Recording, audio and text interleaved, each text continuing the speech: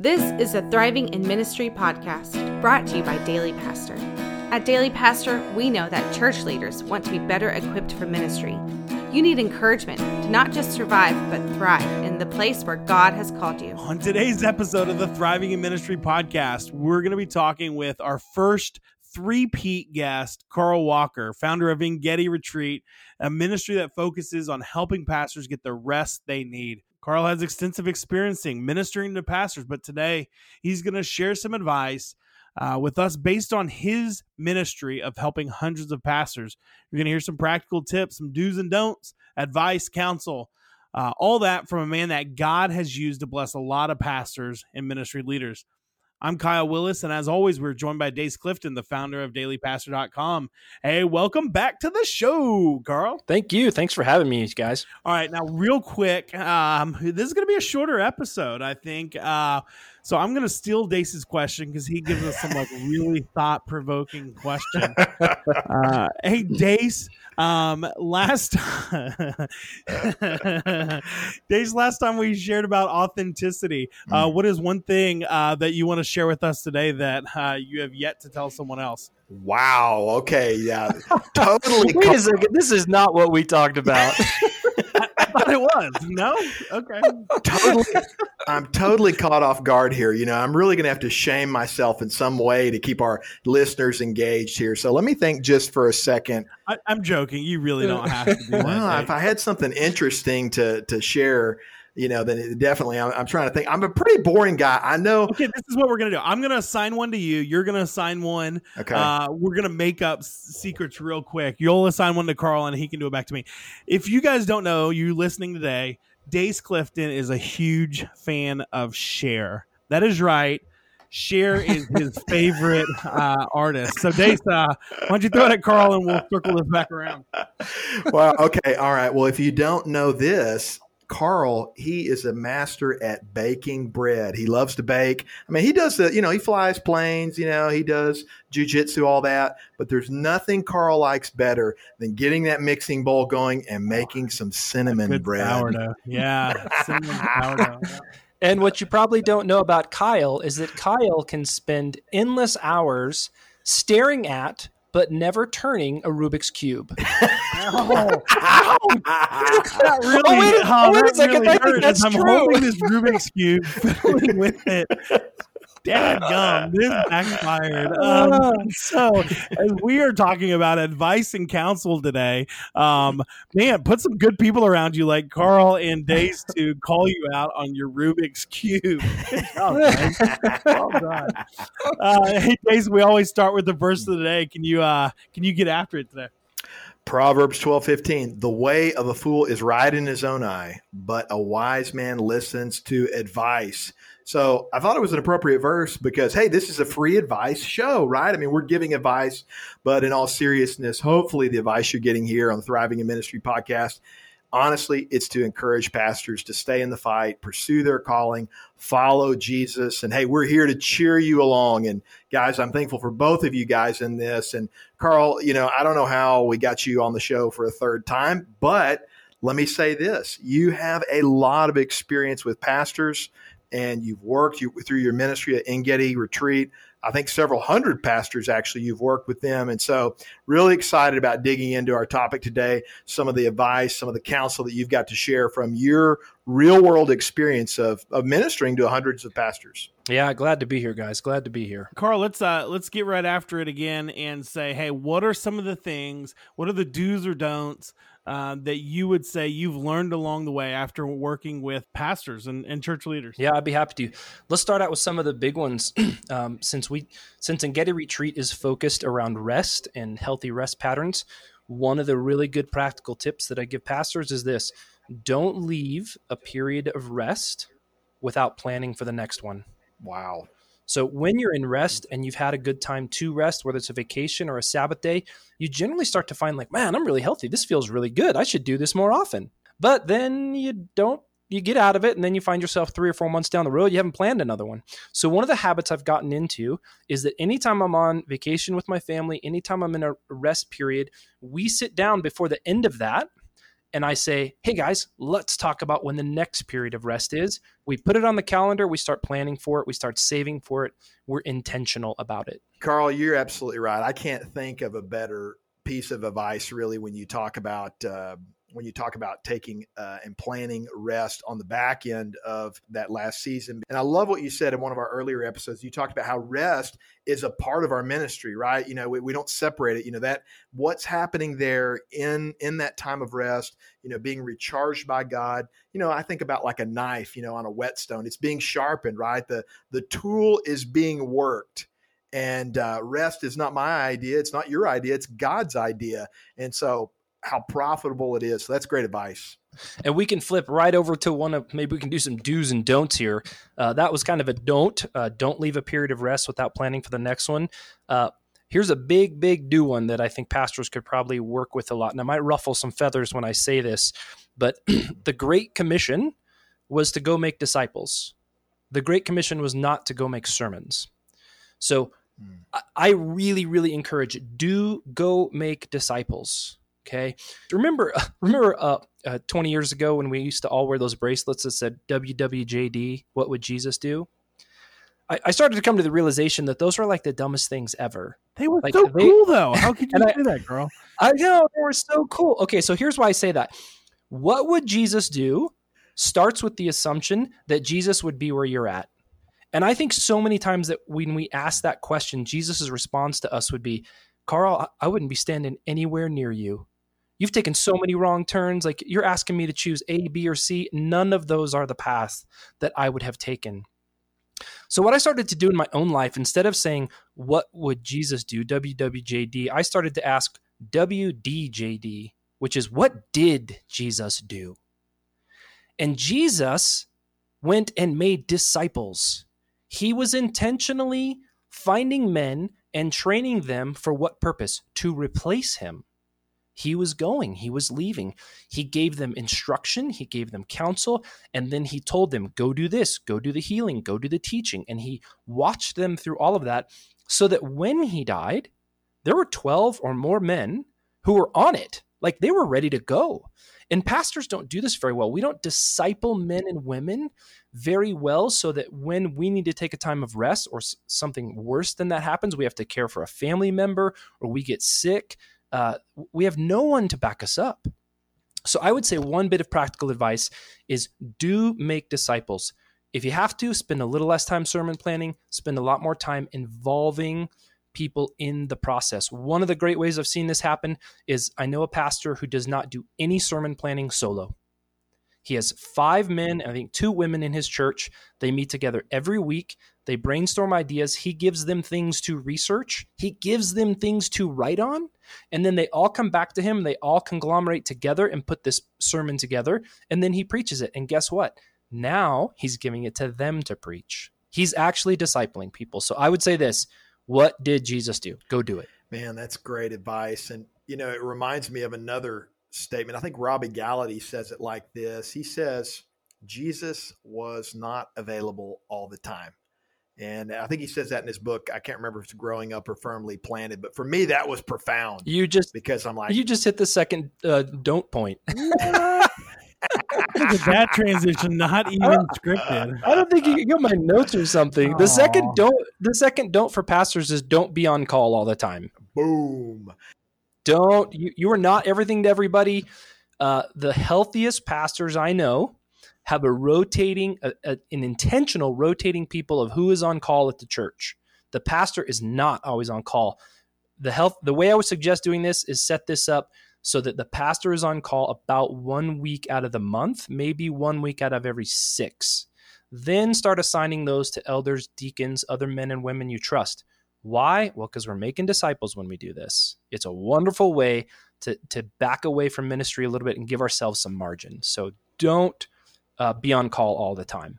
So I'm going to be authentic since, we talked about authenticity last time. I've got to tell you, this really for me, I came across that about 2 years ago and it was just kind of just slapped me upside the face.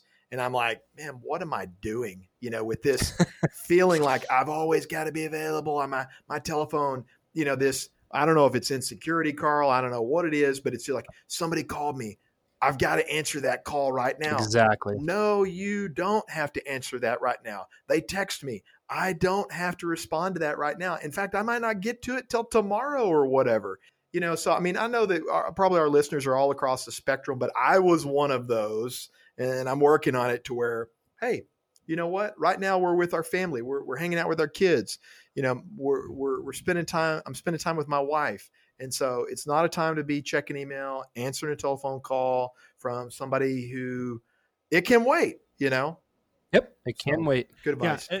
So another one, another don't here is don't take your phone home. No, I'm serious. I mean, like I know a guy who had two phones. He had his work phone and his personal phone. And maybe that's why he's no longer employed, but he didn't take his work phone home with him. And I remember being like, man, how did that work? But in all seriousness, I mean, it was like, and he worked a lot of hours. So sometimes he'd be there till 7, 8 o'clock at night. But when it was time for him to check out of one thing, he fully checked into the next. So, hey, I'm trying to add to your list here, Carl. What's your next do? Actually, you just did. You just put in the exact thing I was going to talk about next. You guys are getting really good at this. We didn't plan this. If anybody's listening, I promise. The next do that I have for pastors is do have boundaries, and that's exactly what you just talked about, Kyle. Is he had boundaries. He knew when he was at work. He knew when he was not at work. Now, as a pastor, as a leader, that can be difficult. Those lines can get blurred. I totally understand that. But we need to accept the fact that we are not the culmination of all intelligent life, right? And so if we're not good at something, we shouldn't be doing it. If you're not good at building projects, then don't be on the building committee as the pastor. If you're not very good at parking lot or internet or security or the food pantry committee, don't do those things. Have boundaries for yourself. Okay. Here's why. If you try and do all the things you're not good at, you are robbing the opportunity from somebody else to grow in the Lord. It is not your job. Your job is to help other people become full in Christ. And in order to do that, you have to do just what Jesus did. And that is to say, go out, preach, even though I know you're not going to preach as good as I can. Go out and heal, even though you're going to come back to me and say, sometimes we can't heal people. That's okay. Their failings that they have in their ministry will be covered by the grace of God. So do have boundaries. Set those clearly. Definitely sit down and set those with your spouse. Sit down and say, help me with these boundaries. Your spouse is going to have some really good ideas about how to help you with that. Carl, do you get some pushback sometimes from pastors? Because I think if there's an area, there's a lie here. There's a lie that says, I've always got to be available or that nobody else can do it, right? I mean, I think that maybe that's the lie. Nobody else can do it. Do you ever get any pastors talking like that? Yeah, I get lots of pushback from pastors on this. One of the things that's been really challenging for me as a leader in our church is to really take a look at the biblical example of a multitude of leaders. The Bible's really clear. It says an elder should be preaching and teaching. But how many churches do you know where the average elder is preaching on a regular basis? Not many. Okay, that's not biblical. They should be preaching and teaching. That's something they should be doing.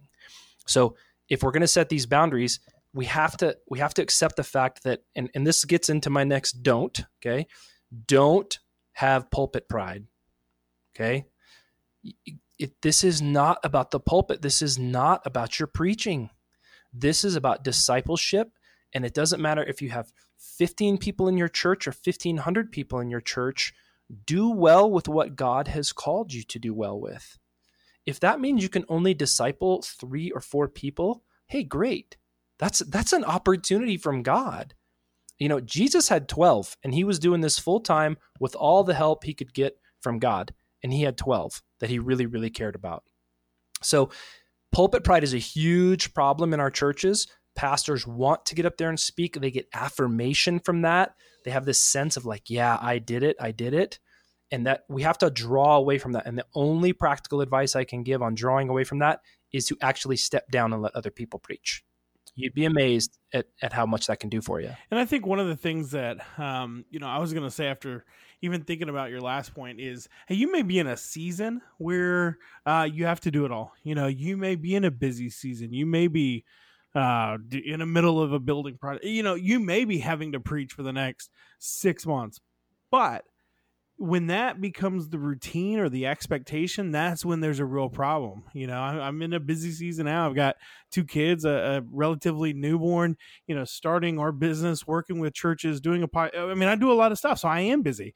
But dadgummit, if I'm this busy this time next year, then I got a problem. And so I think that's the encouragement to pastors being like, hey, and frankly, if you're in that season, you've probably been in that season twice as long as you really should have. Kyle, when we started this podcast, you had a full head of hair, man. I mean, that was only like 6 months ago. Oh, good. Yeah. Yeah. Well, that was more due to the Rubik's Cube days. That's terrible. I'm not even a friend, Emma. I apologize. That was uncalled for. I'm sorry. Okay, well, Carl's last do point is do make fun of Dace Clifton. Don't make fun of Kyle. So, Carl, what's your last point? And I hope this is directed not towards me. No, actually, it's pretty interesting that you were, you know, we joke about that, right? We joke about the fact that you don't have hair, but that leads right into the next point, which is strangely enough, do have close friends. That is like super, super important. And I heard a really powerful lesson on this once, and it was a guy, a pastor who was talking about friendship. And one of the things that has stuck with me for a very, very, very long time in this is that he said, your best friend is the one who tells you the most direct truth the most often. Yeah. And your best friend is the person who cares more about you than they care about their relationship with you. Ouch. You need men and women in your life like that. You need to foster and develop and sacrifice for those relationships. I have intentionally sought out friends like that for the past 6 or 7 years.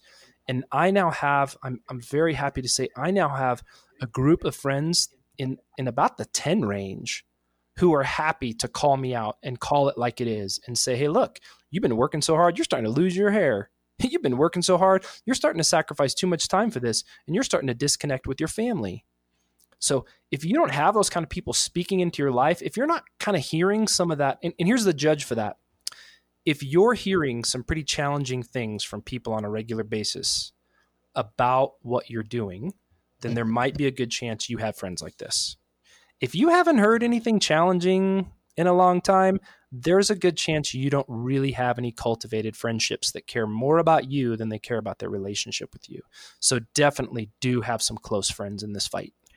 Well, let me rebound it in the spirit of authenticity. And, I'm going to get my tissue here just for a minute, but that is one of the reasons. And I've told my wife this about you, Kyle, what I'm about to tell you, man. I have never told you this. But I told my wife, I said, one of the reasons why I like Kyle so much is because for me, and you might be handling me with your kid gloves, but every once in a while you'll say, hey, Dace, I love you, man. But hey, man, don't do this, don't do that. And man, I never have told you how much I appreciate that. So Kyle, thank you for tolerating my comments, my snide remarks, all of that, and loving me enough to tell me when I've got a booger on my nose. I appreciate it, man. Well, and no, I appreciate that, Dace, and it's amazing. I would say, frankly, to tie some of these conversations together that we've had with Carl is that, it's the authenticity. It's being able to bring our full selves and engage around this and engage around encouraging pastors and helping them to thrive in ministry. That's what brought this together. And so, I'm the emotional one of the two of us. So, I gotta go find my Kleenex here, but no, hey, I appreciate you sharing that. And frankly, as we get to talk with amazing people, like Carl Walker, like Mona Dixon, who we had on, like Trey Dixon, like I'm just trying to think, Aaron Halstead. I mean, some of these amazing people that we've had get a chance to talk to on the Thriving in Ministry podcast. It's just been really beneficial. And it's been encouraging to me, and so continue to be authentic with me. You church leaders listening here, be authentic. Email us, reach out to us. We want to hear from you. This can be lonely if you like it. Seriously, tell us that. If you don't, just just tell us that too. But seriously, like this is, we're here to serve each other, serve our God, and serve the Capital C Church. And so, hey, we really just appreciate you, Dace. Appreciate the vision there. Carl, appreciate you joining us today. And great tips for pastors listening. I know they were blessed by these few do's and don'ts today. Yeah, absolutely. It's been really good. And, sometimes some of the most profound stuff in our life is just that simple truth that, hey, it's time to get boundaries in place. Hey, you need to take a trip. You need to do something you're passionate about. And Carl, that's one thing I love about your counsel and your wisdom. Man, you always, dial it in right to the heart of the matter. And so, Carl, before we shut it down today, hey, any final word you want to give pastors listening? Any final thing you want to cover before we shut it down? Yeah, I think one of the things that I could tell pastors that I try and bring up a lot is don't try and conquer your church. This isn't about how many people come to your church. This isn't about your building campaign. This isn't about how many people you baptized. I tell pastors all the time, I don't care how big your church is. I don't care how many people come to listen to you pontificate. Like, I only care if success is obedience. Like, if we could learn to be obedient, we would find much grace. We would find much rest. And if God calls us to serve a tiny, tiny little church with 10 people at it, can we be content with that? Do we have to constantly have a growth plan? Or can we leave that up to God and have the faith that I am serving where God wants me at the capacity level He needs me at, and really, really lean into that? I try and encourage pastors, lean into God. Stop with the expectations. Stop comparing yourself to the church next door and just focus on what God is asking you to do. I guarantee it'll be enough. You'll have enough issues if you just listen to Him. And the benefit of having those issues, if you listen to Him, is you won't have to worry about the other issues that you brought upon yourself. You can just worry about the ones He wanted you to do. So I really appreciate you guys having me here. It's been a real blessing for me to share this. And so I just wish you guys the best and hope to see you soon again. Well, we look forward to the next time we're going to get to talk. And, I'm just thinking that maybe the next time needs to be up there on the ski mountain before this. I'm trying to convince my wife of that, right? Hey, cut me loose for a couple of days. I need to go. We need to record an episode in person. I know you live out, outside of Breckenridge. I'm out here in Texas, it's flat and terrible, and so I'm like, man, for the glory of God, but she's not buying it. But nevertheless, going to have you on the show again. And one day maybe we'll be up there recording live from off of a chairlift. But anyway, it'll be good times. Thanks, brothers. Appreciate it. All right. Well, y'all have a great day. And as always, thanks for listening to the Thriving in Ministry podcast. Have a blessed day. Here's how Daily Pastor supports church leaders. First, register your email to get access to our latest content. Second, subscribe to our podcast and follow us on social media. Third, get the encouragement and tools you need. This is the Thriving in Ministry podcast.